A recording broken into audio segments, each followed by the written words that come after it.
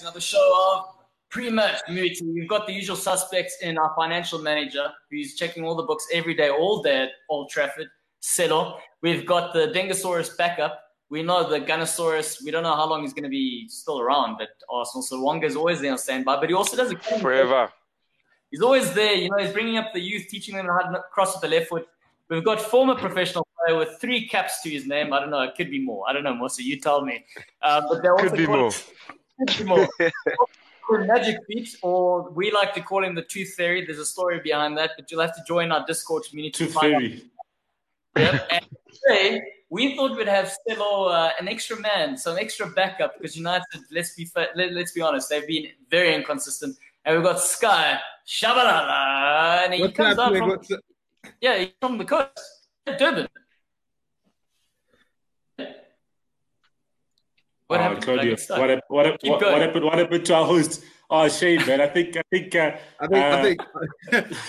Atalanta cut some cables there. What did you say? I was about to say Atalanta cut his data cables there, man. Hey, they cut them last night. That's for sure. Yay!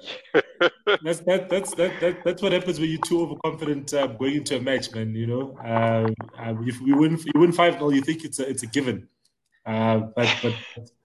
But yeah, they showed them. There's Anfield. I'm back. We're just giving you guys a moment to shine because we get loud, so we want to see how loud Sky is. Firstly, for joining the squad, welcome, Sky. So you're from Durban, you said, huh? Yeah, I'm from Durban, born and bred, and nice for me to be here. Thank you for inviting me. And at least I'm not alone on my first episode. There's a fellow Man United supporter with me, so at least it's not that. Thank you very much for joining us. We love to have you. And, Celo never complains about having backup because there are times where he feels ganged up upon. But, that's just the United complex that, United fans have. Yeah, I feel like United need all the support they can get from time to time. So shout outs, guys. Good to have you on board. We've got the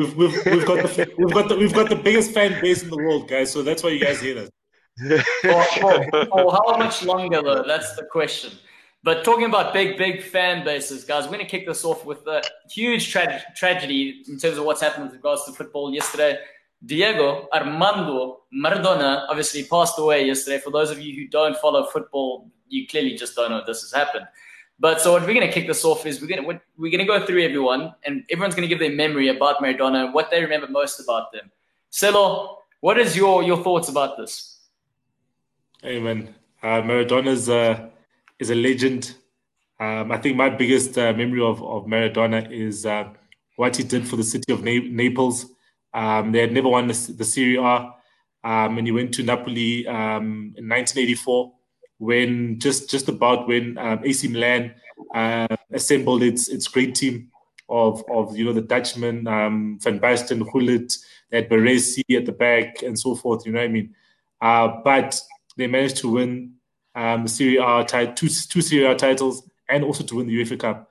I think what he did there, and obviously the goal that he scored for Argentina. Not the hand of God, but the other goal that he scored against England. That's one of the greatest memories I'll have with him. He was just such a natural footballer, man. You know what I mean? Things came easy to him. That left foot, he could do so much on the field, and he was just magical. I was watching the Champions League, and Gary Lineker was talking about him how he was. Playing against him and what he did in a charity game, and he hit the ball up 13 times and he didn't move much, you know what I mean? And he said that they tried that at training the next week at Barcelona and they could only do it 3 times, you know what I mean? So that guy was amazing, guys. Maradona's hands down one of the greatest footballers ever. Definitely the greatest footballer of his generation, and no one comes close to what he did on the field, guys. So yeah, it's a tragic day, but his memory will live on forever. Yeah, Wonga, do you have anything you want to add to that? Yeah, I think I share the same thing with Celo in terms of what he did as a player, and also the things he could do off the ball, with the ball. I think everyone was taken away by that. Especially, I mean, you hear people. I don't think it really matters whether he would be able to play, um, whether he'll be able to play now in this decade against the players now. But I mean, if you just look at his time and when he played, he was someone just loved playing with the ball. I know you hear that a lot, but I mean, there was that special quote of his where he said he would be if he was at a wedding and he was wearing a white gown, White dress. a white dress, and the ball, a muddy ball came to him. He said he wouldn't even think twice. He would go and chase that ball to trap. I wouldn't put it past Maradona to be wearing a dress as well, to be honest. On Sunday night. And that actually goes to my next point, is that guy, I think, he's gone, but I think everyone, obviously his family would be the ones that would obviously miss him the most. But in terms of everyone else, I think they all enjoyed him. They felt that, they've probably given him everything that he could have given to the world.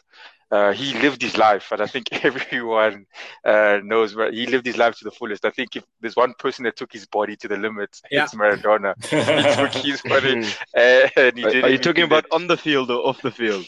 His body to the limit, everything, and that's why I say he lived it to the fullest. And I think he actually enjoyed life, and that's what I like about him. And it pushes me to liking someone like Ronaldinho as well. Those guys, they really enjoyed life. That's what I liked about Maradona. Now, Mossa's got a bit more of an interesting story.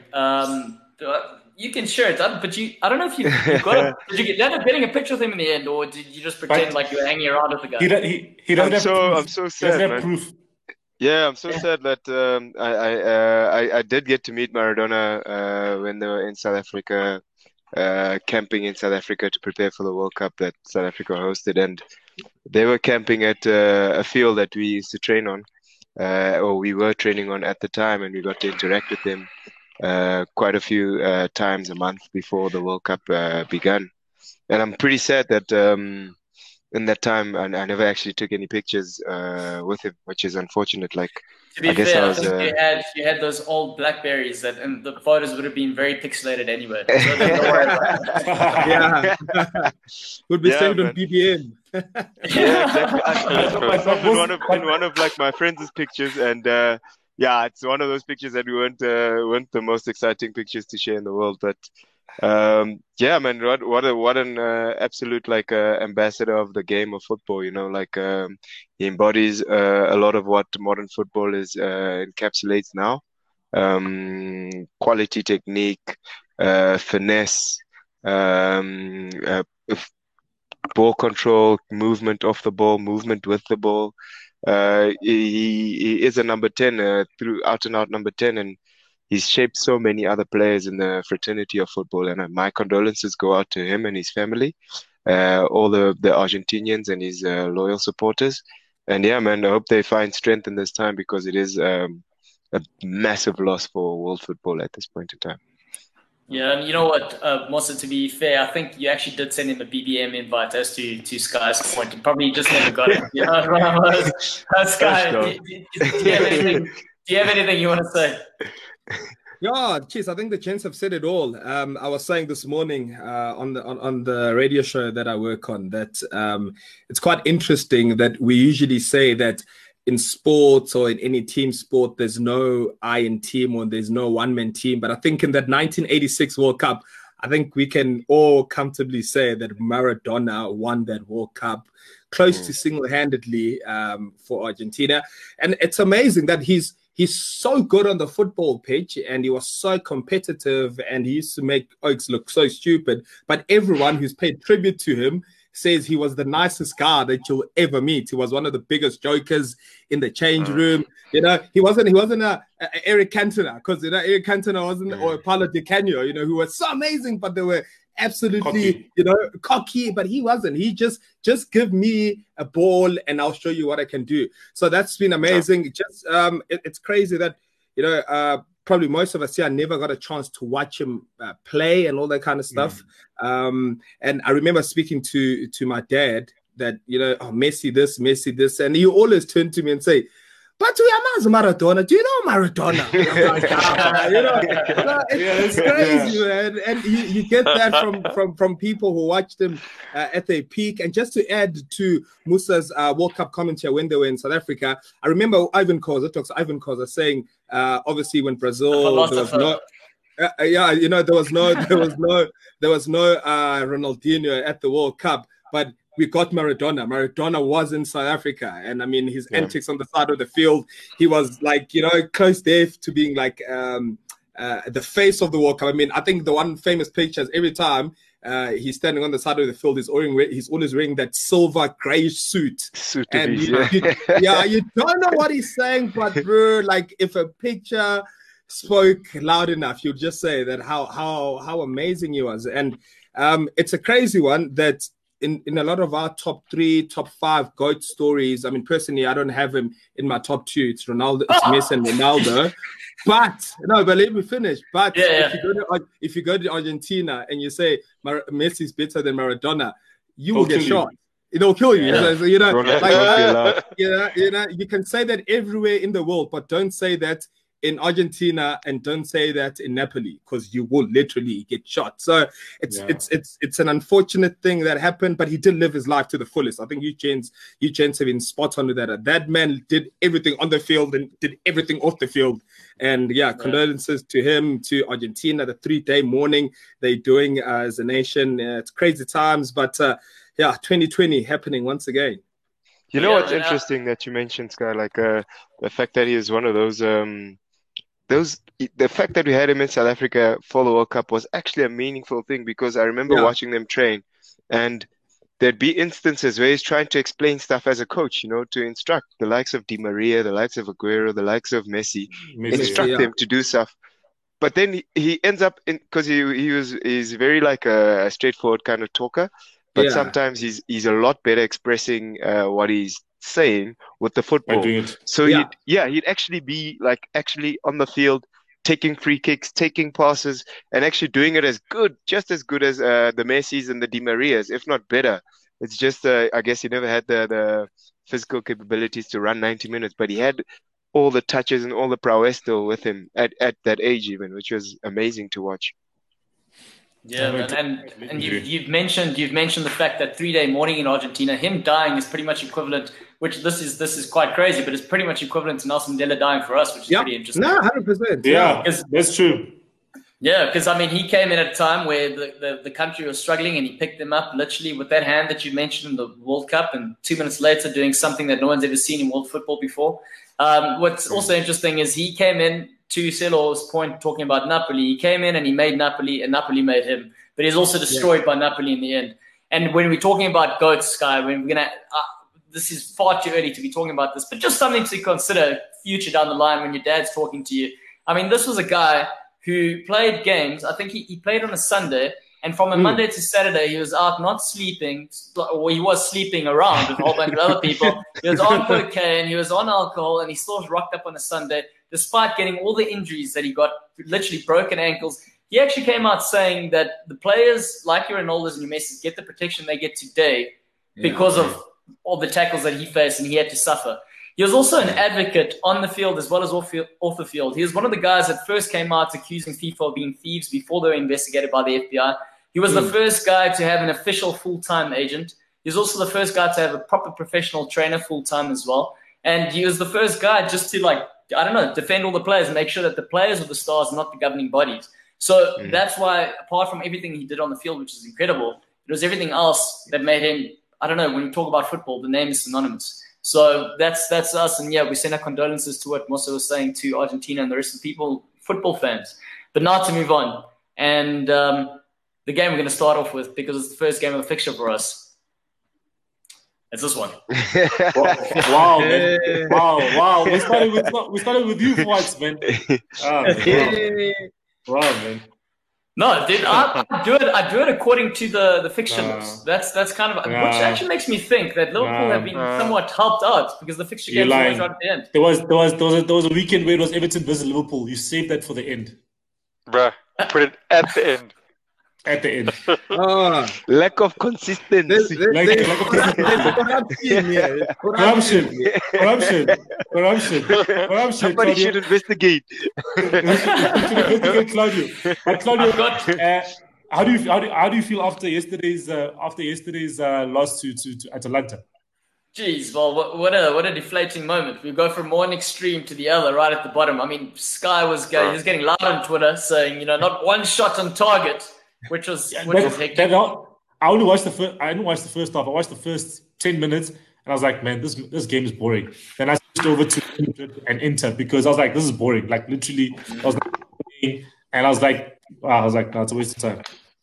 No, it was terrible. It was bad. It was one of those where Klopp saw on the Sunday, he was like, we got away with changing up the squad. We got away with it, and they really performed at a high level. So he was like, well, let's just do it again. Let's see the guys fight for places because places are up for grabs. And it didn't quite pan out that way. Like some of the players just seem they're not up for it. I think they exposed the outer limits of our squad, the guys that are on the fringes, like the likes of the Origi, who's definitely, I think his time is coming to an end very, very quickly based on last night's performance. We had a 19-year-old Nico Williams and the other Rice Williams at centre-back. Both of them had poor performances. We have the new signing, Tsimikas, who they signed for £11 million, meant to be cover.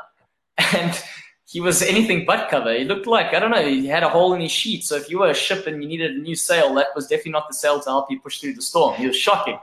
So it was from that. But on the plus side, it was the first time Liverpool have conceded 2 goals at Anfield in 137 games. So I think the last time they suffered more goals was in. Hold up. Wait, I think. What was the scoreline against Atletico last season? No, but I'm talking about what happened. That is extra time. This is full 90 minutes. 90 minutes. 90 minutes. 90 minutes. Yeah. Why are you getting loud, Selo? Why are you getting loud? Let me finish my facts. I'm just Let me finish my What's He's just convinced. You convinced I've got Sepp Blatter on my WhatsApp group here. He's not in there. There's no dodgy things going on here. Look, overall, it was a poor performance, but the good news is we are playing at Burnley, who are struggling. I think wait. Claudio, wait. You said it was the first time Liverpool conceded 2 goals at Anfield in 137 games In since 90 2015. Wait, what was the score against Chelsea last season? But why that was Carling Cup. I just read the facts. I just read the facts. You don't have to call me out for this. This guy. I'm asking.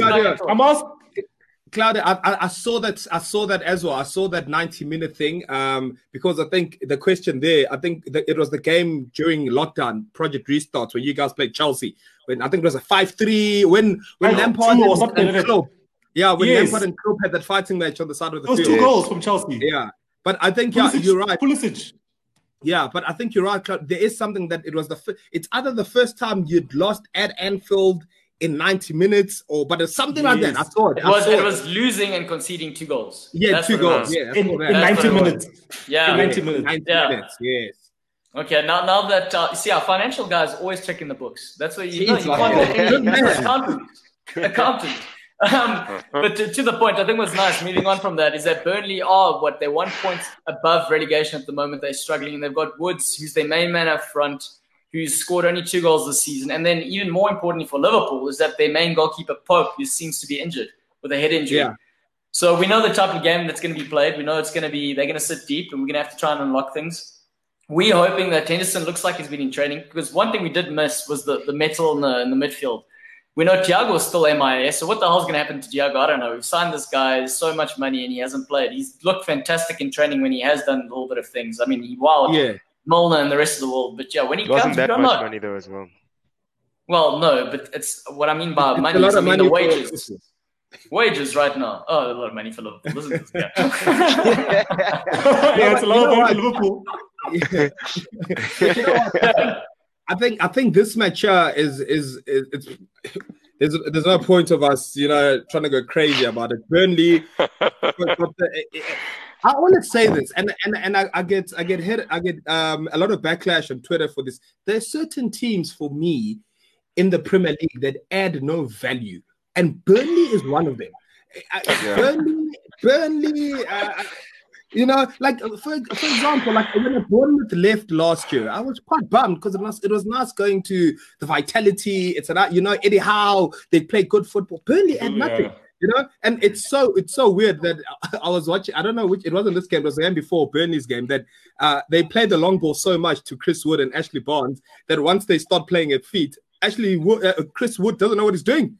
No, you must watch him. You must watch him. I know, obviously. It's because he's watching up here the whole time. He's not used to getting anything down here. Exactly. And they hold on to players like a Tarkowski should not be playing at Burnley. You know, Tarkowski should be nowhere at Burnley. So for me, anything that has Burnley is always Burnley losing because I can't wait for them to leave the Premier League. So Burnley, and I'll never back Liverpool, but I'm backing them now. I'm backing football in Liverpool. You know, I hear what you mean. Yeah, I actually thought you were going to go the other route and be like, they are always those sides that are like the bogey sides. And if there's one thing that Sean Dyche has done over Klopp, there's a bit of a feud going on there. And he has, in certain instances, he's made Burnley Liverpool's, you know, bogey side from time to time. So if anything happens, look, they're no place to do anything at this moment in time. But Liverpool's sort of positioning in terms of squad and injuries and I mean, we spoke about it last week, but then they thumped Leicester. The only advantage for Burnley here is that they are playing at Turf Moor. So whether or not they know the confinements of their little space, their little block that they create. More so knows playing for a side that defended 90 minutes all game. When you can literally, when you have players that aren't doing anything creative and you can just be positionally correct and well communicated, it's always tough for another team to break you down. Am I right, also? You're right, but I still think like Liverpool have enough players that have a creative capacity to unlock the Burnley defensive barracks. Even if they park the bus, you do have Sadio Mane, you do have Firmino, you do have Salah, who should, on their day, should be able to break a Burnley defense pretty easily, if you ask me. I was quite impressed with the right back who was playing at yesterday for Liverpool. He's got a very good right foot. He looks like a proper understudy for Alexander-Arnold. Nico Williams. I mean, he's 19 years old. The only issue he has, which is obviously it's normal for a player of his age, is the decision making. There's certain times where he is, and also the issue is he's a defender who can play ball. So the problem is when you're a manager and you got a defender who can do that, you're never sure when he's going to take an extra touch and get caught out. I mean, they had a moment yesterday, or a couple of moments where he gave the ball away because he took those extra touches. So it's just decision-making, but that'll come with time, especially if he's learning from a guy like Trent. So, it's a lot of positives from that perspective. But I think that's enough said. I think the fact that we've got two United guys, let's give a lot of airtime to a game that I don't think is going to be easy on paper, or it's not easy on paper at all. And I don't think it's going to be easy on the pitch. So let's talk about Southampton versus Man United. No, I think let Sky start. Let's hear what Sky says about our beloved United. Yeah, you know what? Yeah, what does one say? Do we get the United against Istanbul Başakşehir, or do we get the United that played against Crystal Palace first game of the season? I do not know. So. It's an interesting one. I think for me, you know what? It's another chance. It's another game where an Ole can play the same team that he played against Başakşehir in terms of playing maybe a Fred, a one-man CDM, and playing Van der Beek there, and playing Rashford, Cavani, Martial, and obviously Bruno Fernandes. So I think it is because the team played really well on Tuesday. That they were really, really, really, really good. Maybe a bit quiet in the second half, but they were really, really, really good. I just don't want this whole thing of we go to St. Mary's, right? A team that doesn't have Danny Ings, and we now going to start with Fred and McTominay or Fred and Matic. It's not one of those. I think it's time that we impose ourselves, especially against those kind of teams.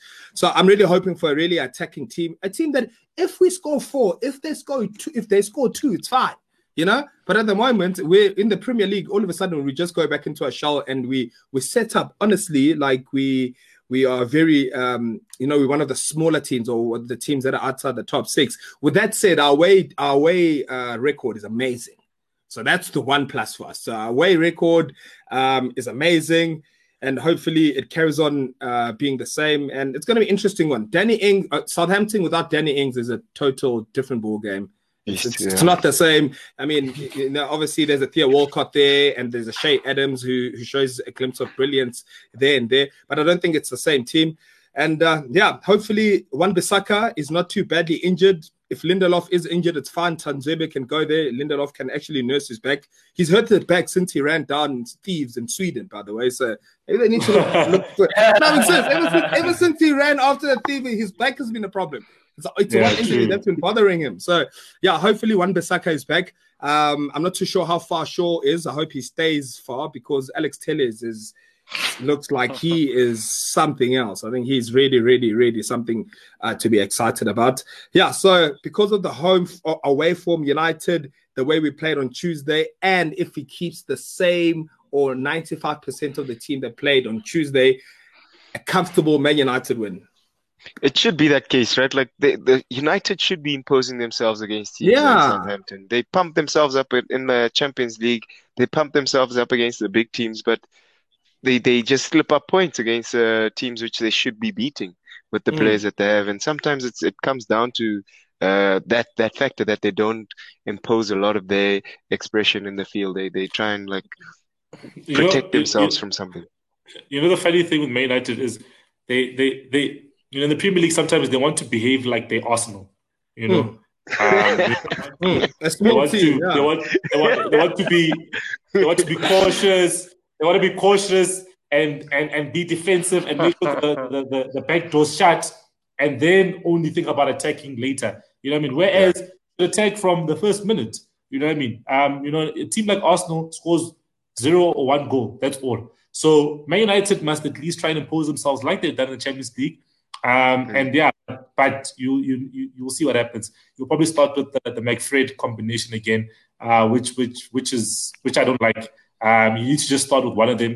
They're trying to mask their defensive deficiencies. And I think Tanzebe there with the pace, you can definitely start with a Fred and a Van de Beek, and then start with the attack that started, man. As you're saying, Alex Telles, man. That left foot, there's no one who can cross a ball like Alex Telles. Like he crosses it from anywhere. He can just cross a ball. And his corners, his crosses, like he just needs to obviously have a person at the end of it. And I think he'll have a lot of assists this season. Fortunately, he's got a Cavani there, right, in the mix of the box, who can actually look for the ball the whole day. Not true. No, so that's what I was saying, Musa. Like when I first saw Alex Telles play, I was like, "Oh my word! I cannot wait for Cavani to get to the end of these crosses." You must, if you guys get a chance, you must watch the goal, Bruno Fernandes' second goal. It was the run that was made by Cavani. His movement off the ball is unreal, you know. And it's crazy, and it was a cross from Telles. The keeper missed it, and it was a tap-in for Bruno, and he also went straight to Cavani to say, that was all your run. So hopefully he becomes the 9, because Martial, for me, yes, last year with those goals and that whole triple threat of Greenwood, Martial, and Rashford, but if you got if you got a Cavani in your team, Martial can play on the left. I'm okay with him there. Rashford on the right, play that Cavani. He's there for a year. Maybe he's going to sign another year, but use him. We know he can score goals. What's happened to Greenwood, guys? Huh? No, there's a lot of things happening behind the scenes, sort of things. Nah, but don't forget Greenwood lost. Who's this? I don't get the name.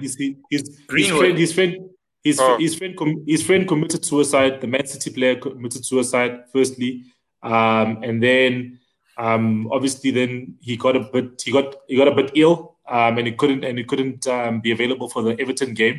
But he came off the bench in this game against Istanbul. And he created an assist for Dan James. So he's back. And I think obviously the media in the UK, they're getting on his back for no reason. You know what I mean? They're making up stories, Foden.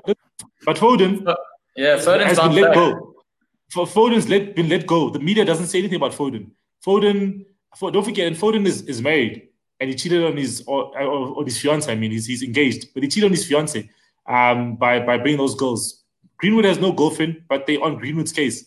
You know what I mean? It's maybe that's the problem. Maybe because of Maradona, as an example, we used to a guy cheating on his wife, and because Greenwood's not doing it, we're like, this guy's not living a football rock star life. Come on, he needs to up his game a little bit. Maybe that's why he's not scoring goals. Get the cocaine out. Get all the other shit out. Let's throw it his way. Let's see if he starts. Those are Claudio's Leave it- views alone. We have to put a That's disclaimer. that's Claudio's views alone, eh? Only Claudio, eh? Only Claudio, man. Uncut. Yeah. But he's in the squad.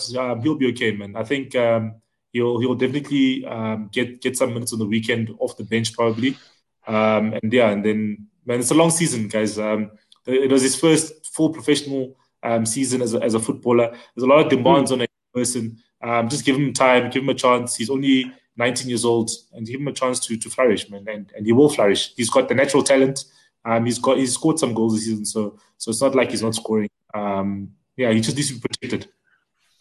Yeah, let's talk about the Southampton side though. They're 17 points at the moment. They are in 5th spot. They haven't lost a game in 5 games. They've won 3 out of 5, drawing 2. So they're a difficult side. They're well coached. We know this by Ralph. We also know that Ralph who? Ralph who?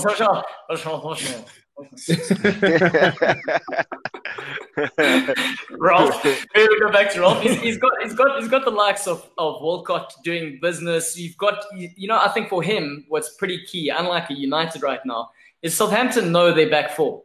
They know their side. They've got the Bertrands on the left. They've got Kyle Walkers on the right, and they've got Vestergaard and I don't know the other Danish guys. Interesting name as well. But the same set of players going out week in, week out. And when you guys are trying to set up a structure and you're starting 11, that only bodes well going forward. So that's going to be tough for United trying to break them down. Sky, in terms of this sort of fact, I mean, also let's not forget, if Southampton win, they all of a sudden jump up. And if Liverpool and, say, Chelsea and Spurs drop points, they're in the top. They're in the mix. Yeah. So why would they just roll over for United, for example? Sky, how do you think the dynamics going to play out between these two sides? Yeah, obviously, the thing is, though, with the Southampton team, it's quite amazing. I mean, they get was it 9 against Leicester, and then all of a sudden they go on this amazing run and do things that haven't been done before. Danny Ings, all of a sudden, he's playing like Aguero. So that's the thing. You don't know which you don't know which Southampton team you will get on the day. I'm just hoping we get the 9-0 kind of Southampton team. But Ralph is an absolute legend. As a coach, tactically, I think he's amazing. He's very, very good. And you never know what he's going to bring to us. But I just think, maybe not 5 years ago, because that was Van Gaal and Moyes. Maybe 10 years ago, we wouldn't be having this conversation. You know what I mean? We have to get back there as Man United, where you go to St. Mary's, get the points, and get out the way. And that's it. I obviously don't get. I mean, Ward-Prowse, jeez, like Ward-Prowse, jeez, like I got some anxiety about him because David De Gea and free kicks, they're not friends. I was about to say, surely that's a worry. That has to be a worry. Yeah, he's the best. He's the best free kick taker in the Premier League. Yeah. Gareth Bale. Come on. No, man. Best free kick taker. Best free kick taker. Five free kicks. Wonka misheard you. He thought you said best swing in the game. That's what he thought. Swing, yes. Yeah, I was going to say the same thing. Yeah. Okay. Wonga. But Claudia, Huh? No. I want to say Wonga's probably left-footed, right? Yes, 100%. Definitely. Yeah, okay, Sharp, let's move on now. Yeah, Sharp, I understand. Yeah. Sorry, Scott, what did you say? I forgot what I was going to say now. Sorry, man. I forgot what I was going to say. Sorry, man. I just knew Wonga left foot because he's protecting the left footers union. I like this though, guys. This is the possible team chemistry in terms of what's happening with United at the moment. They just get so confused. They interrupt, they cross lines, they can't finish things. I think this is what's happening here. Yeah, it's like having Dan James and Fosu Mensah on the same flank. Crystal Palace that game, remember? Jeez, yeah, that was horrible. That was painful to watch.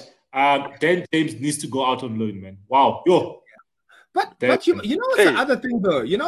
And I think we're hard on Dan James, and I know it's off topic, but Dan James was not bought to be a Nani or a Ronaldo, or he was meant to be a squad player, right? All of a sudden, last season, because of what happened with the injuries, Yes. they needed it. So Yeah. for me, him coming off the bench in the Champions League, getting that last minute goal, counter attack, that's what he's there for. He's not a Man United starter. He's not gonna, win us the league or anything. So I think we must just compare him and judge him to the likes of Pepe, and don't judge him to the likes of 100%.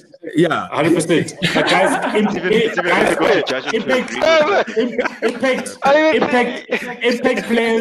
impact players that play the League Cup. Impact players that League Cup, start in the League Cup, get 50. Yeah.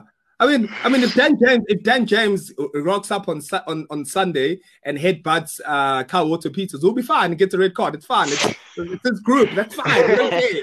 It'll be 3 games without him. It's okay. You don't lose much. You don't lose much as a team. Yeah. And what are you guys' thoughts about Pogba? Do you guys see space for him actually getting more involved in the centre mid there, or think it's best for him to be on the sub? No, I think because he had a niggling injury, let him start on the bench, and then he can come on in the last 13 minutes. I think let's not destabilize the team that won midweek. Let's obviously going to play McFred because but still Pogba must come on in the second half, and then obviously we're playing PSG during the week, which is a crucial game. Which I don't know how he's going to line up. He'll probably for the back three, but it's kind of tough to line up with the back three without Shaw. So I think Pogba can come off the bench. He missed the last 2 games, and then next week maybe get a start.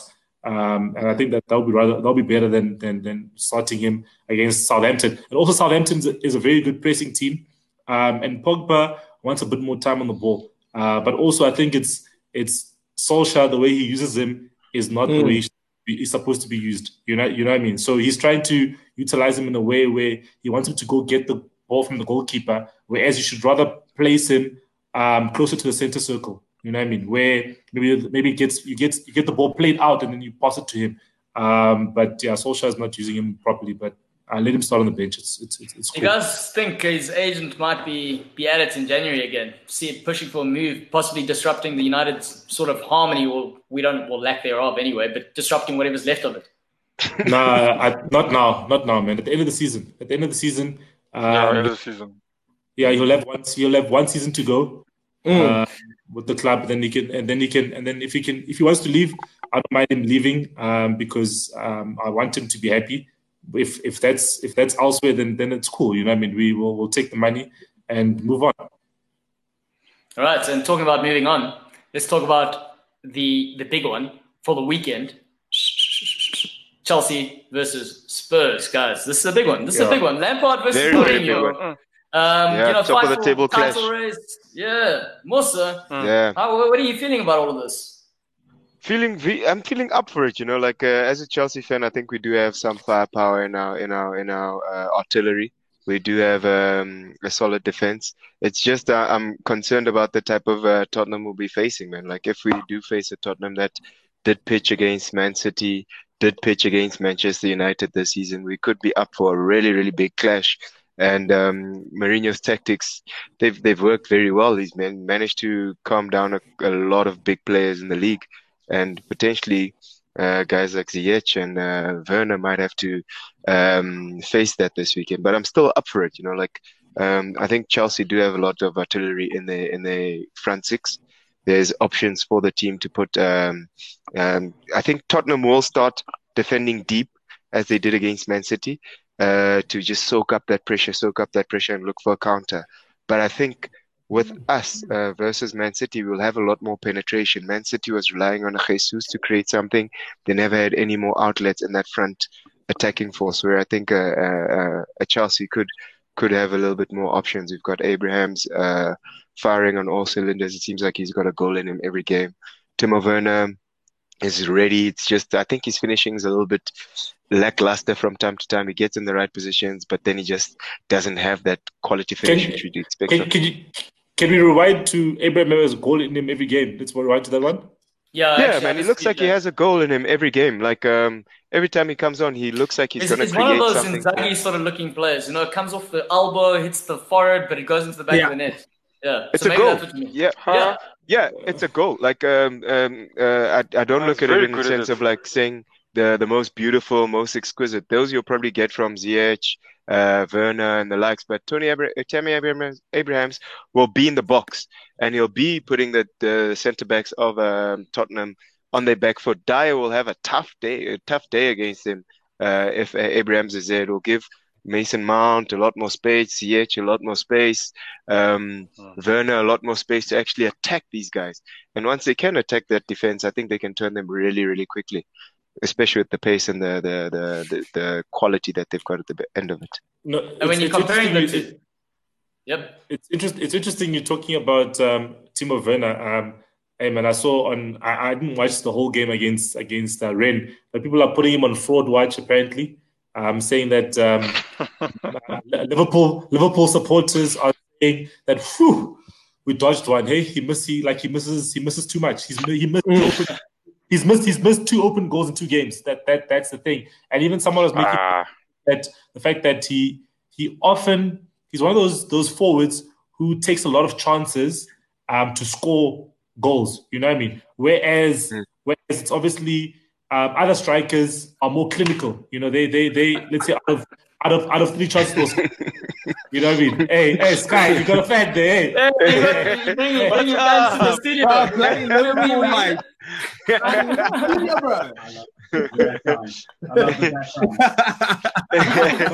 But I hear you 100% there, Silo. Like that's my grievance at the moment is Timo Werner. He gets in the perfect positions for him to tap in goals, and then sometimes you find them going straight to the keeper, or he fluffs them, or there's just that clinicalism that you need, which it will come with time if we get patient and get him he'll keep being in those right positions.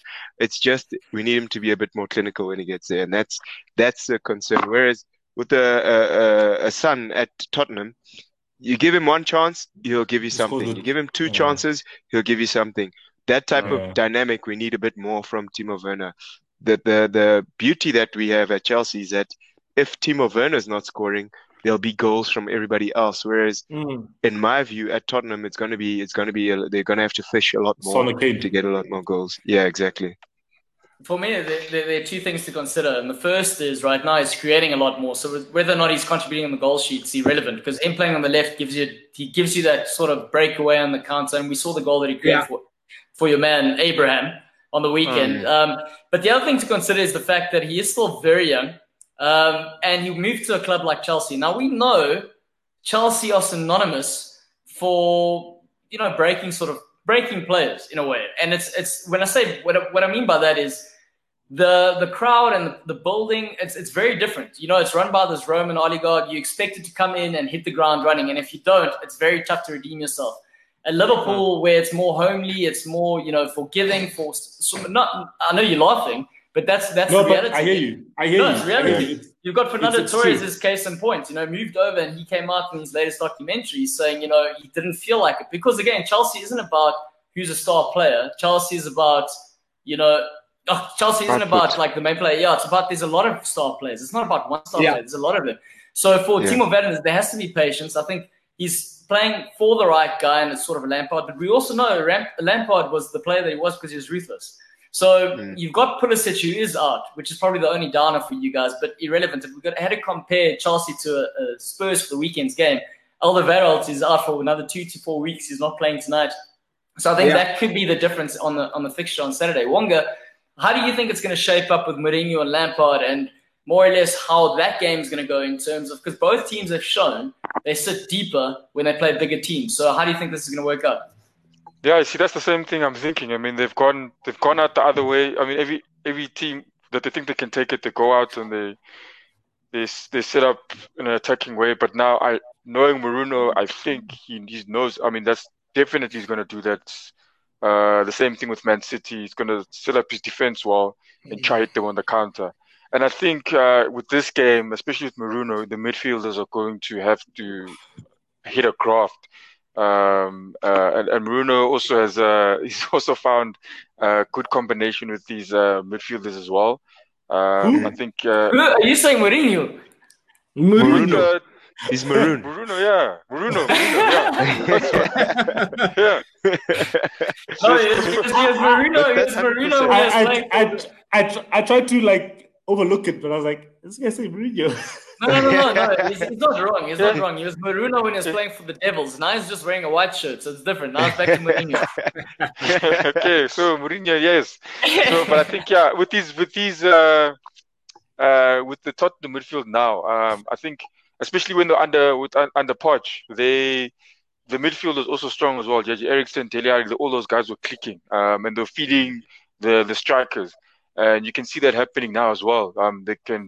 Those guys, they're working well going back, and the most important thing is they're giving proper delivery for the strikers. They're not trying to do too many passes. They just first instinct is, can they get the strikers in on goal, and they do that well. And I think playing against Chelsea, Chelsea, they've found they're getting a bit of clean sheets now, but I don't think they'll be able to keep a clean sheet with.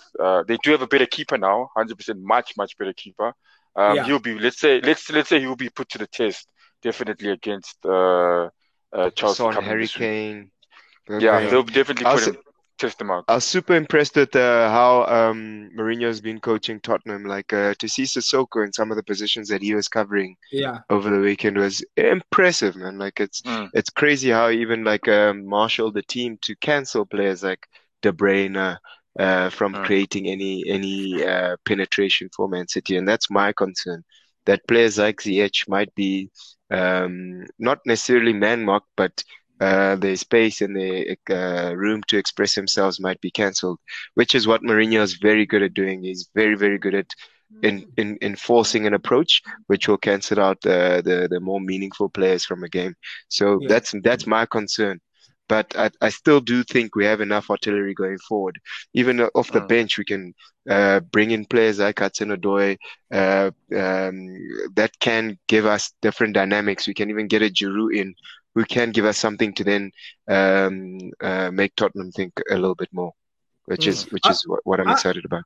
Yeah, I have two things here. The first thing is, I think, this time last year, if maybe this match was being played when Tottenham weren't looking so good and it was Mourinho's first, it was actually half a season, I'll definitely say Chelsea, because they look good going forward. Not too sure about the defense yet, but they look very good going forward. But I think Tottenham right now, being at the top, their coach is Mourinho.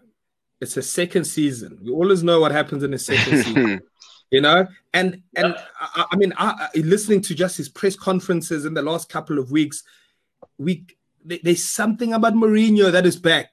Even the press conferences are different. I mean, the rant he went on about the FIFA Best Awards. I mean, 2 years ago at Man United, he probably would have said no comment and then carry on. But that cockiness is back. That cockiness is back. I was looking at the Mourinho cam on the Tottenham's page the other day. You see, even on the side of the field, doesn't care if Pep Guardiola is but he's telling Reguilon that, take Mahrez out, or so that side of him, when that is back and that fire is back, number one, you see it with his behavior, you see it the way he talks, and also you just see it on the field. I think he'll go to Stamford Bridge with a plan, obviously not to lose. If we can win, it's fine. But this time he's actually at the top. So he probably needs them, because he looks around him. He looks, okay, well, Liverpool are playing Burnley. He looks around that this one is playing this one. I have to maybe get at least a draw. It's a good point. And then or look for the win. So I think that the tactics, we know what we're going to get, but we're not sure of the team we're going to get, is with the whole Toby Alderweireld thing. Obviously, he's out. He's not playing tonight. So we don't know who's going to play there. In the midfield, is he going to play Ndombele? Is he going to play Lo Celso? We don't know. Is he going to play Harry Winks? Is he going to play Emora, Birdvine? I think we do know that Bale's not going to play. And that's There's goal happening this weekend, I think. The Bale interesting, the question, or the cloud regarding Bale is that he's not going to be using the big games because, number one, he's a luxury player and Mourinho knows that. He's going to bring him on against the smaller teams, but against the big teams where he needs players to run for 90 minutes, he's not going to risk a result to put a Bale on the field. But No, 100%. would you be surprised if he plays him though? 100%. Create some attacking shocked. impetus on those counter attacks. see, It'd be so meaningful to have a Bale. Yeah, for me, I wouldn't. Not to That's start. Mourinho for you. You know, Yeah. I mean, when against Man City last week, I had no idea that a Bergwijn was going to start. I can tell you that Good for free. point. Good point. That was like, I was like, oh my word, is he rekindling what happened last year when he scored on debut and all that kind of stuff? So you know, also he's quite an emotional, yeah, and he's also quite a sentimental, you know. So Mourinho would love to start Bale. Bale scores 2 goals or a hat trick or scores the winner, and you know who's the man? Mourinho, then Bale. You know, oh my word, Yeah. that's Mourinho for you. You know, and he's going back to Stamford Bridge.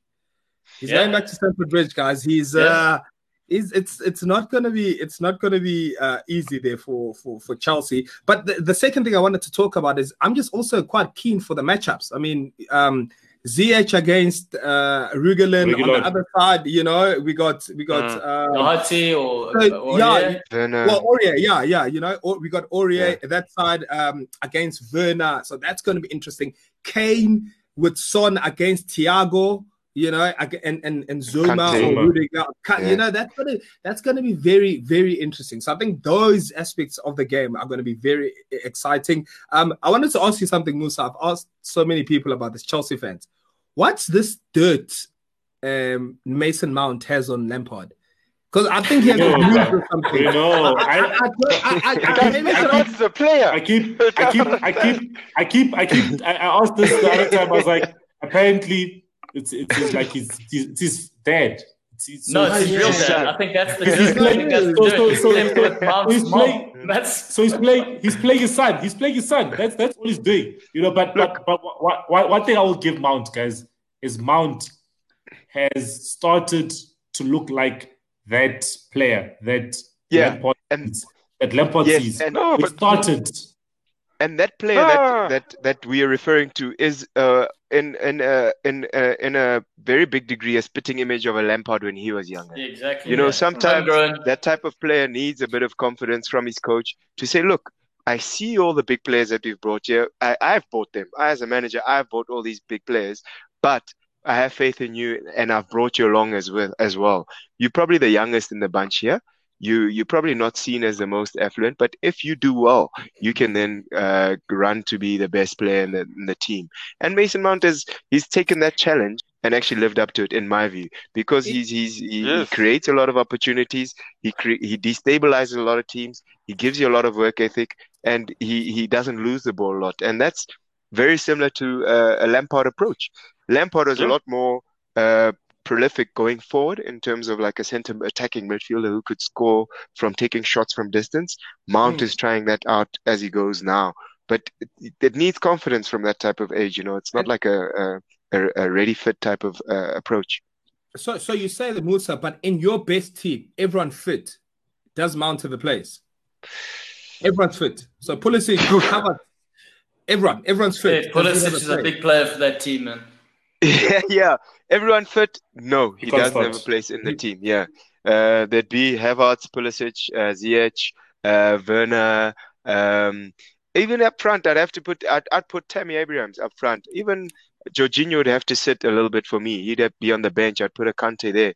It'd be difficult for Mount to start, but I see why he does start, and his performances do allow him to start right now because it creates a lot more impetus for Chelsea going forward.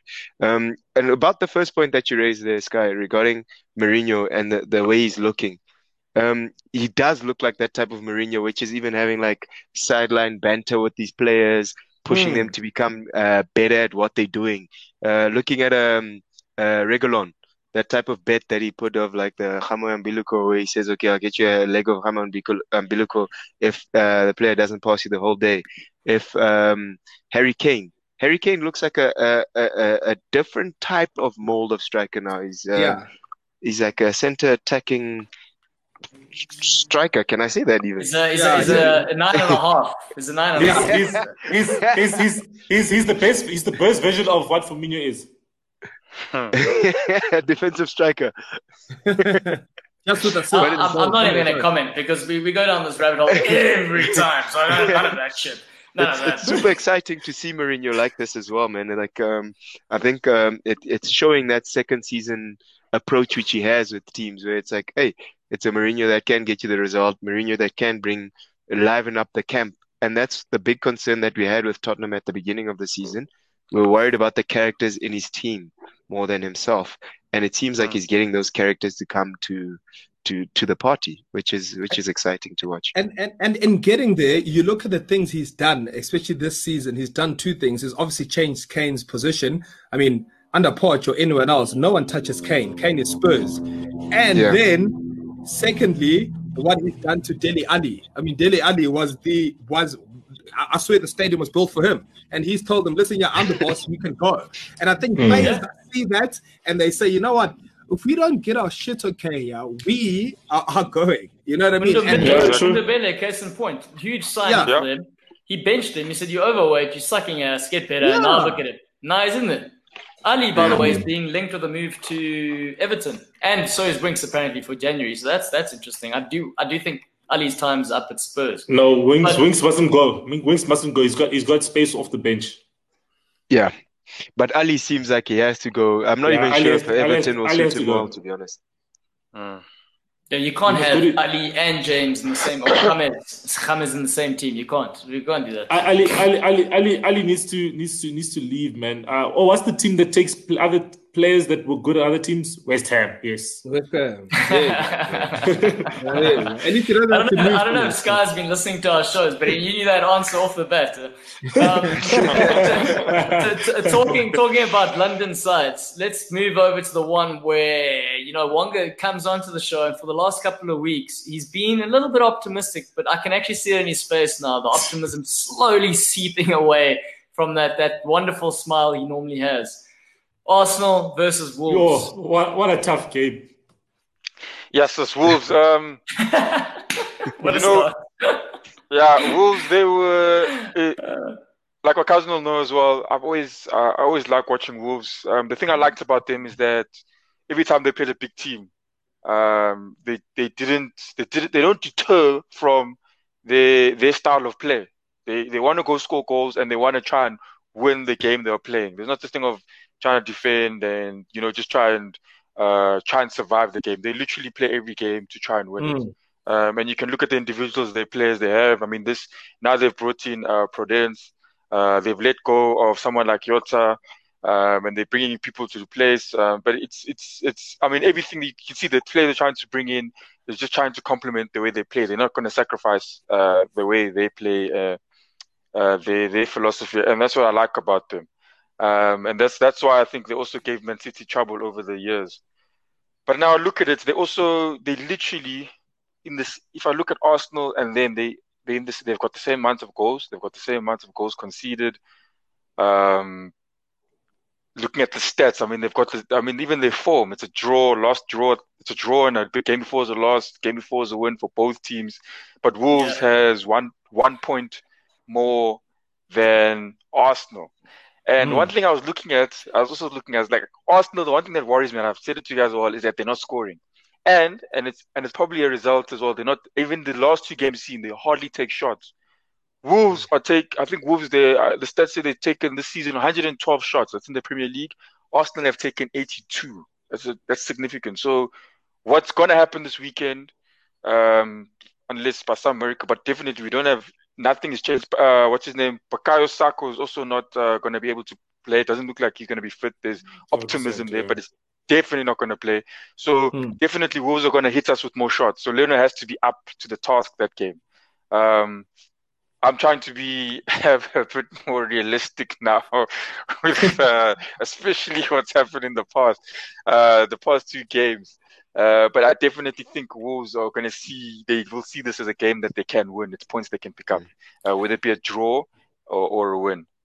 I appreciate your honesty. But here's the positive thing, though, for you, Wonga. Right now, you've mentioned it, or you've touched on it, is that Wolves are a bit all over the place right now. Yes. They've changed their formation the last game. That for the first time in a couple of years, he's played 4 at the back. Connor Cody might not be available because apparently he's come in contact with someone who's got corona. We know things aren't very happy with Traore at the moment because he's not getting game time. So the talks of him signing a new contract have stalled. So the things, I don't know if it was the Jota thing that was the catalyst to all this madness in the Wolves camp, but it seems a bit uncertain at the moment. So if there was ever a time to like face a side, and if you haven't scored, it is a Wolves, because like you said, they're conceding goals. So I think for us, though, it's deciding who's going to score for an Arsenal and put all that money on that, because we'll make some money.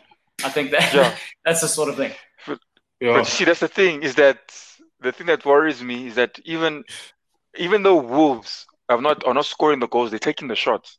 They are taking the shots. And the stats tell you Arsenal are not taking the shots. So they're probably Arsenal going to come out there, and it's against Wolves. They're going to come out there, take 1-2 shots, maybe 3 in the game, the whole game. And I think Wolves will be aware of that. Those guys are going to be hammering left, right, and center. They're going to be taking shots. I think Wolves, they played, it was against Man City this year. They should have won that game. They should have won that game. Yeah. The opportunities were there. They broke down the City defense. Now I'm looking at our Arsenal defense. Yes, we've got 2 centre backs, David Luiz, Gabriel have been playing well this year, especially. But I'm just worried. I mean, you got someone like, in fact, they put it like this. Arsenal have said, and I think it's a big reason why we can't even get the shot on target, is that creativity in the middle. And the obvious reason is Uzo. There he is on the talking about the creativity though, Wonga. Sorry to interrupt you, but you had your Inter shirt on there on Tuesday on the background. The talks are still going on with this possible move for Eriksen at a cut price. Yeah, you see, that would be great for the team. It's definitely something we need. They asked Arteta about it yesterday, press conference, and he said, like every other manager, we don't talk about players that are not in our team. That's same typical answer. That's a standard like football manager response. Yes, they tell him. They're pretty sure they learn it even if they don't understand English. That's the one line they'll know. It's part of the manual. It's part of the manual you get. Football manager. When asked about other players, I only focus on my own. But obviously that's for I think any manager. Xhaka if they say they swap Xhaka for Eriksen, I don't care what team you're in. That's a no-brainer. Swap the guy out, especially if you've got no one who can create chances. Wolves have people. They got João Moutinho. I'm not sure how on their fitness, and they've got Prudence as well. Neves creating. It's worrisome. I watched them against Man City. I saw them against Southampton as well. The way they're passing, trying to get the ball in. It's not this Arsenal thing of ball goes wide, then it takes a moon shape all the way to the other wing. Then if there's nothing in the middle, it goes back. Then it comes around. It's you can even. I'm pretty sure you can draw like a box around where the ball is going. It's probably just does a box like that. It's so boring. That's a great idea for like a coloring in book or something. Draw the dotted lines and you can sell like Arsenal coloring in books. And that's the thing. Watching Wolves, the way they try to open up. They played against Southampton, try to open them up, and even not even against Southampton. All the other games they've played, I think they've just been really unfortunate in terms of not converting their chances. But Arsenal, it's pretty obvious. They've got less shots than everyone else. And that's why they're not scoring. You're not shooting enough on target. Even they've got pretty much. I think the Wolves also have 34% accuracy, but I mean they're the ones taking more shots. I don't think the accuracy it matters much now if you're not taking more shots. Wonga, I want to ask you this: the whole Pepe sort of dilemma, the amount of money he's come in for. He's obviously Sky spoke about the red card. He's now received a 3-match suspension.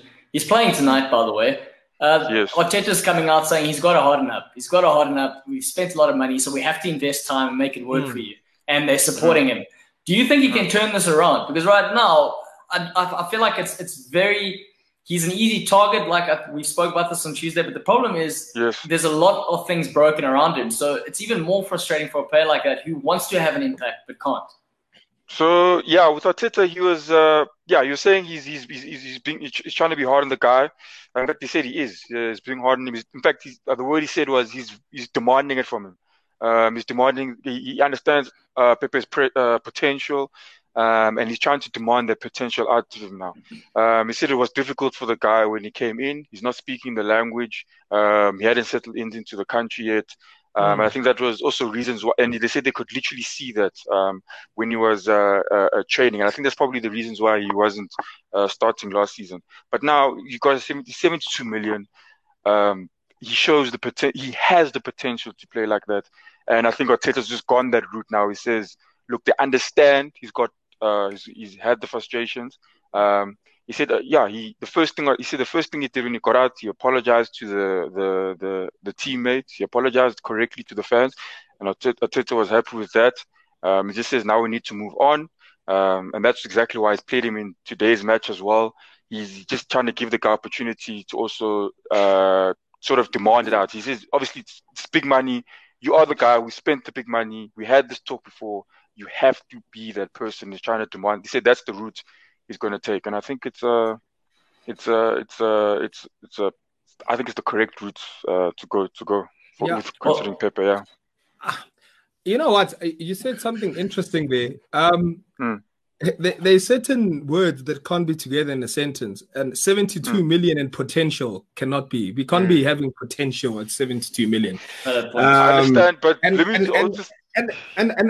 I'm just saying we and unfortunately the player doesn't say his price, obviously, so you can't blame that to the player. But also I think a Pepe could be a victim of being signed by the coach who later got sacked, and then now you have this Oik who probably wouldn't have signed you. You know what I mean? Because as much as he says he's giving him time, you know, if he was your marquee signing, probably if you look at the price tag in terms of marquee signing with that 72 million, from the last 10 years, you haven't spent that amount of money. You know, whatever coach comes in, that Oik should say, you know what, 72 million, you're good enough, you as good, probably signed to replace a Sanchez, you come in here and play. And that, unfortunately, I just think that he just doesn't feel him, he doesn't play him. He doesn't play him enough. He always has to come impact a game, and he doesn't start him in big games, and it's a problem. It's and you know what? I want to add on to his press conference, but you know, just listening to you guys say now. I think with Pep.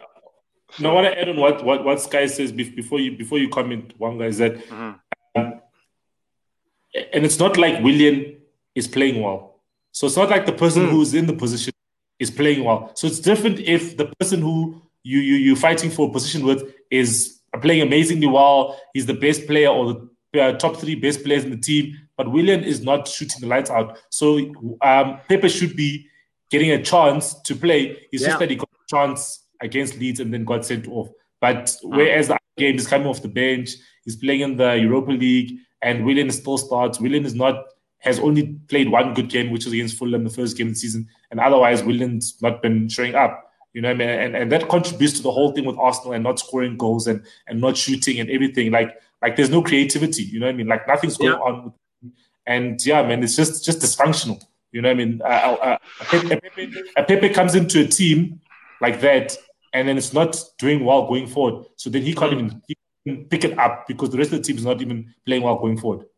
I do want to say that based on what Sky said, sorry, Wonga, is that he is a victim of the 72 million that was forked out. It was a case built up that they hadn't signed for a long time. And at the time, Arsenal weren't the only club trying to pursue him. I know Liverpool were looking at him. There was 1 or 2 other Premier League sides, I think even City were agreeing to him. So there were a lot of players. And obviously, Lille took advantage of that and hiked up the price. And unfortunately, this is the consequence where Arsenal took all the money that they haven't been spending and spent it on one player. And they were like, well, we expect you to do things, even though it was for potential. Sorry, Wonga, you were saying. Yeah, no, I do agree with you guys in terms of that. But again, I think that still relates to what Arteta is still saying. It's just, it's everything. It's happened, you know. The 72 million has happened. You signed the contract. You're here now. Yeah, 100%. And now the thing he's saying is that, like, we can see, obviously your game is not the mistakes, there are things he can improve on. But I'm thinking, not that I'm thinking, but Arteta's also saying it's not only on the field, it's also off the field things that they're also trying to also help the guy with as well. He has not settled in, whoever's fault that is, but he's not settled in 100%. Into London, is that from my understanding, and I think that's what they're trying to do, is help this guy settle in, and also give out performances. But now he's at a point now, Teta saying is, look, he's demanding it from him because we need it. who he needed. Cheapest, but you know what? But I understand what you're saying. But yeah. Arsenal must be a hostile place for players to settle in because Saliba is on his way out, £90,000 a week. He's going out for a loan. You do have a player who wants to go back to Arsenal, though. It's Jack Wilshere, who's still without a club at 28 years old. He's saying a dream move would be to come back to an Arsenal. So, yeah, so Jack Wilshere, in his case, again, they asked Arteta and he said, look, it's nothing the club has looked at. He says he knows Jack Wilshere, he respects the guy. He was a good person on and off the field. He says he's one person he has 100% respect for, but it's not. I mean, they've asked him many questions, and the same response was that it's the club has not even looked at it. They said, asked him, they asked him first, what about Jack Wilshere coming back? And that's the response he gave. And then they asked him, is there a possibility of him training anytime soon? And he gave the same reply, and that it's nothing that the club has looked at. That's the only thing he said. In terms of now, this thing, they also asked him, I think it was also a very important question. They asked him about Aubameyang. Does the club rely on him for goals? And that, we do. Last season he admitted it, and I also think it's the truth. The stats even said last season, if that guy was not scoring the goals for us, we wouldn't be Riopa even. It was amazing to even see him score that many goals with that same Arsenal. He signed the team. Yeah, that's £250,000. After he signed that thing, 350. But after he signed that thing, he didn't have to do anything. He was like, I'm getting it, it's fine. He went to go hang out with Ozil. So he's with all the dudes from Arsenal Fan TV on the weekends after the game. He's like, my team shit. Right? Am I right? They're like, no, they're shit. He's like, well, at least I get to have drinks with some guys that know some football. I think that's what's going on there. So I think, with that's why he's also now trying to bring in someone like Thomas Partey. He can also try to give us goals from the midfield. But now thinking about this game right here, someone I think as well that could give us goals was Saka. But now he's obviously I doubt he's going to play this weekend. Obviously now we've got, I think Willian is probably the one now. Pepe is definitely not going to play. Lacazette. He has to. I think he has to get a run out on the weekend. And I think if he doesn't deliver, he's done. That's the case. Play Ketia. No, play Ketia. That's the case. Guys, what about this? What about this as a solution? Giroud. Let him leave Chelsea. Bring him back. Bring him back to Emirates. He spoke about it. He had a comment about that his game time at the moment, he's not happy. So it's actually a very good idea. Yeah. He needs a club. But you see now, Claudio, in terms of that, that's why I say that when I look at Arsenal and Wolves, I see them almost like two teams in the same situation. You've got the managers trying to deal with backroom problems. I know not all the change rooms are perfect, but I think they sort of problems are very similar. Trying to keep players happy. They're literally sitting same goals for, same goals conceded, same form. The only difference I see is that Wolves are the ones that they have a bit more creativity in the middle, and that's what worries me going into the game. That's why I say that that's the only thing that worries me. And I think you're 100% correct, Wonga. Moving on, guys. Oh, Sky, our number one, who's on here every week, Marcus, he's on. He's a bit late. He's a bit tardy. Marcus, check your time, sir. We're gonna move on. We're gonna move on to the betting corner, i.e. the predictions that we make. And let's start off with the first game, Liverpool or Burnley Liverpool. And we'll move from Wonga when he let's rather start at Selo. We'll go Selo, Wonga, Sky, Mosta, and then me. Yes. Sorry guys, my battery's dying here. Yes. Selo, go for it. What's the prediction? Go, Selo. What match, guys? Liverpool-Burnley. Liverpool-Burnley. Burnley-Liverpool. Burnley. Okay, 2-0 to Liverpool. Yeah, I think if Liverpool play the same defense, like I think Liverpool's the last game they played, the defense was a huge problem in against Atlanta. Burnley going forward, yeah, I don't see them losing it. Maybe I'll just say a 3-1 to Liverpool.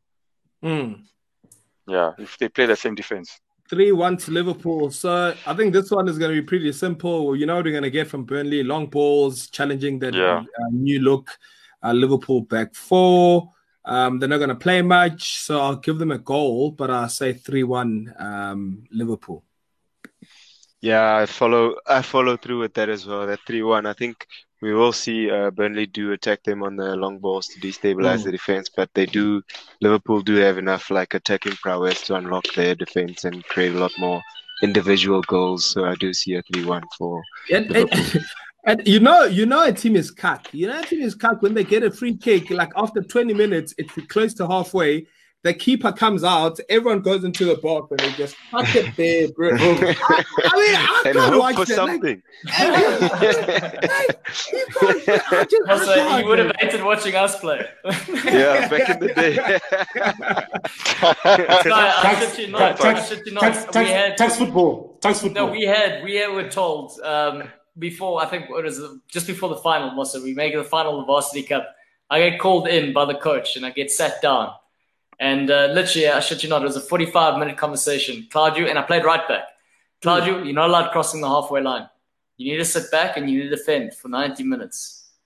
That's literally the conversation, yeah. And I went up anyway and ended up scoring in the final. Hey, Musa, am I right? We did a little celebration. Anyway. So what is the prediction? 3-1, was it? It was 3-1 from Musa. 3-1 from my side, yeah. 3-1. This is the first time I'm going to agree with Settle on anything, really. I'm going to say 2-0 to Liverpool. Next game we're going to talk about is Southampton United, the big one. Settle, we're going to keep the same. Actually, no, sorry. Marcus said let's start with Wonga. Wonga, Settle, Sky, Musa. Always start with you, Wonga. That's the new format of the show, according to our number one viewer.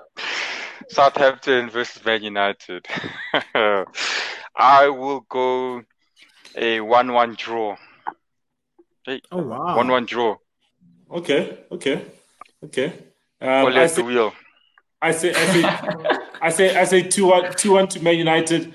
Our away form is impeccable, 100% this season, and also the end of the last season we didn't give away points away from home. So 2-1 to Man United. Yeah. So I see us going up 2-0 very early.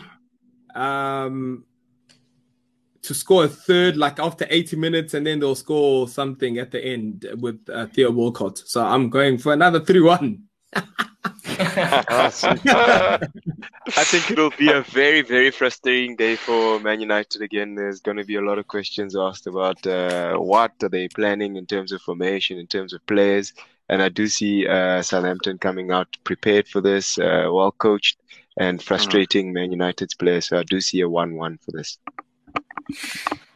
Yeah, I mean, their form is something, right? So they do well a game, next game they come back down. And I think on the graph, that's where we're looking. So based on what the other Musa and Wonga have said, I actually wrote this before the game. I also think 1-1. I think Southampton are very defensively well put together, and I think it's going to be hard for United. I think the counter, they're going to have a lot of ball, United, and I think Southampton going to sit deeper and wait for their chance. And I think they're going to take it when they get the chance. So 1-1. Even Marcus agrees 1-1.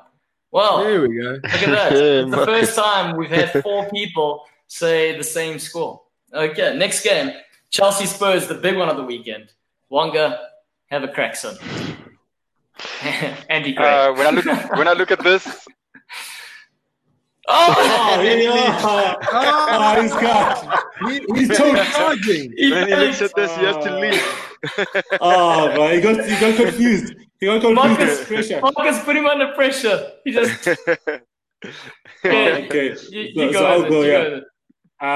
I think it's a 2-1 win to Tottenham.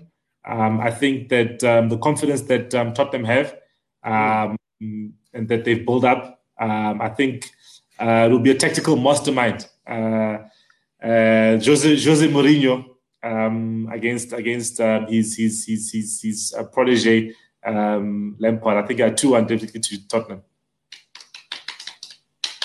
Yeah, welcome back. He's back in time. I was about to say Spurs are gonna win.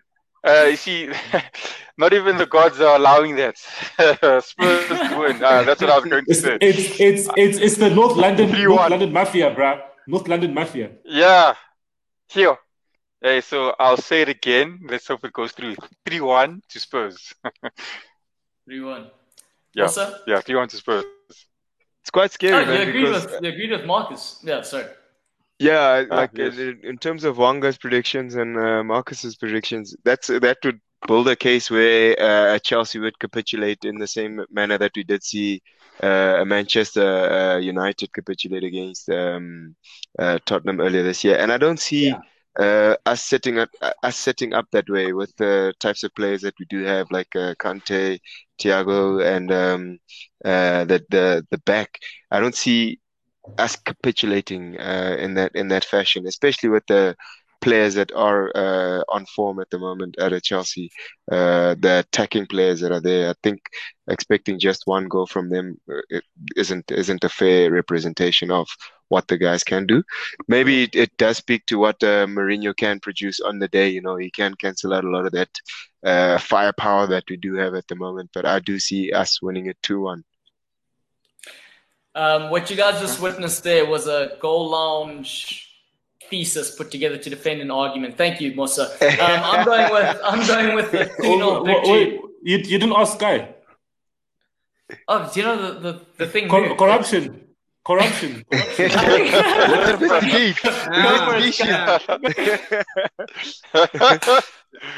No, my prediction is quite simple. I'm a big Mourinho fan. I think he's got his swagger back, and he's going to go to Stamford Bridge to smash and grab. Yeah. And I reckon 1-0 Spurs. Yep. 1-0 Spurs. I said 2-0. There's no ways Mourinho's letting Lampard get the better of him. There's no way. Yeah, like you said, he's in the right frame of mind. He is where, like, he's Mr. Instagram now as well, guys. Let's be honest. He's reached new levels. So I think it's going to be a 2-0 victory for Spurs. That's what I'm thinking. I mean, I could be wrong because Chelsea could get one goal, but as far as the victory, it's definitely going to a Spurs. 100%. Last game, Arsenal versus Wolves. Yeah. Your team. Tough times in that team. Wonga, I want to give Arsenal a goal. I want to at least give Arsenal a goal. Because I feel bad for the team. So I think let me give you guys a 1-1 because last week I said that Arsenal was going to draw against Leeds and it happened. As I predicted 1-1, but it was actually a stalemate of 0-0. So this week, let me give you another goal this week. He's He couldn't believe what he was doing. He didn't want to predict his own team. so yeah, I draw a 1-1 draw. Yeah. Cool. Sky. Yeah, I also see this one being a draw. I think, you can't choose between them. I mean, Wolves, not the same as last season. Jimenez, I mean, I hope he fires for my fantasy, but besides that, yeah, he hasn't been the same. So I'm also going for a draw, but I think there's going to be more goals in it. I'm going for a 2-2 draw in that one. Just like Marcus, I wish they could bring Ozil back, man, because right now Arsenal do lack that creativity in the final third and getting players. That's why I think players like Pepe are having such a difficult time. They've been given the task of having to create a lot more action for the team up there, which I don't know if they're ready for that type of responsibility. There's players like Ozil that could support them a lot better and then enable them just to express themselves on that back four. So, yeah, man, it's tough for Arsenal at the moment. They don't have goals. Aubameyang, hopefully this could be the game to spur him to actually score a bit more goals. But yeah, just the lackluster type of performances from Arsenal at the moment. So I think we could see like a 0-0 draw from this game. I wouldn't be surprised. Wonga? Hey. He's still okay. Man is frozen. He's just shocked. What's going on? Man is shocked. Wake up! He's shocked about the 0-0. Okay, cool. For me, it's going to be interesting. I actually think it's going to be a game where Wolves are going to have all the ball and Arsenal's going to sit deep. So if there's something that could work in their favor, is the counter-attack, because that's how they have gotten results this season. So I think a 1-1 is a fair sort of prediction to go with. But because I'm a dick, I'm going to say Wolves are going to win 1-0. There you go. Someone has to say it. Yeah. This is why Wanga's frozen. And he left. He's like, I've had enough of this. All right, guys, and that pretty much concludes. Oh wait, I think he wants to really get his say. Yeah, let's see. I don't know. He's back. He's back. Let's see. Wonga, you're gonna get your your piece, man. Say your piece. No, man. Okay, so so Arsenal, I think it's a difficult one. They've got, like I said, they look the same going into those matches, the two of them. But Saka not playing again. I can't see anything us creating chances as well. And Wolves are definitely going to be taking more shots than us. And they're probably going to be hungry to make sure they get up the league. And this is a game, so I think in the end, I'm going to be purely honest. Arsenal. The only thing Arsenal does have for them is the good home record. They do have a good home record at the moment, and that's in all competitions. It's just obviously gone a bit bad now, especially after Aston Villa. Just say it, bro. And Leicester. Spit it out. Yeah, and Leicester. But I think in the end, to be honest with you, I can see Wolves taking it by 1 goal. If it's a 1-0 or a 2-1 win, I see Wolves taking it. I can't see, especially what's happened in the past, I just can't see Arsenal. I'll be honest with you, I can't see Arsenal winning it, especially with the way Wolves can create goals. They're going to create problems for us. If we can keep it clean, then it'll probably be a draw, but I don't see us. I just can't wait to see Adama Traore running over Tierney, bro. Kieran Tierney. Exactly. Literally, like John Alonso. and you know he's gonna put Traore on when our team is very tired. When everyone is tired, he's gonna put that guy on, and that horse just goes through anything. So, yes, I don't think it's gonna be a good weekend for me. No, don't go breaking Wanga's heart. Yeah, sorry, Silla. We need Arsenal to win, man. I need Wanga's enthusiasm to come back, man. We need them to win. He's been flat, man. You know what the problem is? For the last 3 weeks, he's been coming on saying they're going to win. And every time you guys laugh at him, he's like, I'm hiding now. Sure, shame. Yeah, actually, I think now because he said they're going to lose, they'll probably win. So well done, Wanga. I think you've seen the pattern. You're buckling the trend. On that note, guys, this has been... Yeah, sorry, Wanga. No, it's called analysis. Silla will know based on past performances what's going to come now. That's all I'm doing. I'm not going to, like I said, Arsenal, I'm not going to get my hopes up with this team. I like Arteta. I think he's good for the club. But based on what he's been doing in the past, that's all I can expect. Yeah. What does that video say, Wanga? What does it say? It's the hope that kills, huh? That's Let's hope the hope doesn't kill you this weekend. Guys, thank you very much. This was pretty much the conclusion of the show. Thank you for those who are watching. Thank you very much for joining us, guys, today. Any last words before we go? Ole out. That's it. Hi, Ole staying. That's it. I've literally started, even if anything I post now, even like on my Instagram, even if it's like a like a picture at dinner with my girlfriend. At the end, it's like a nice story caption, then hashtag Ole out. But honestly, thank you so much for having me. And hopefully I can chat to you guys soon again. So shout out to that. Thanks for coming through. Thanks for coming through. Thank you for joining us. Cheers, brothers. Yeah, and that's pretty much it, everybody. Thanks a lot. Have a good evening. Sure.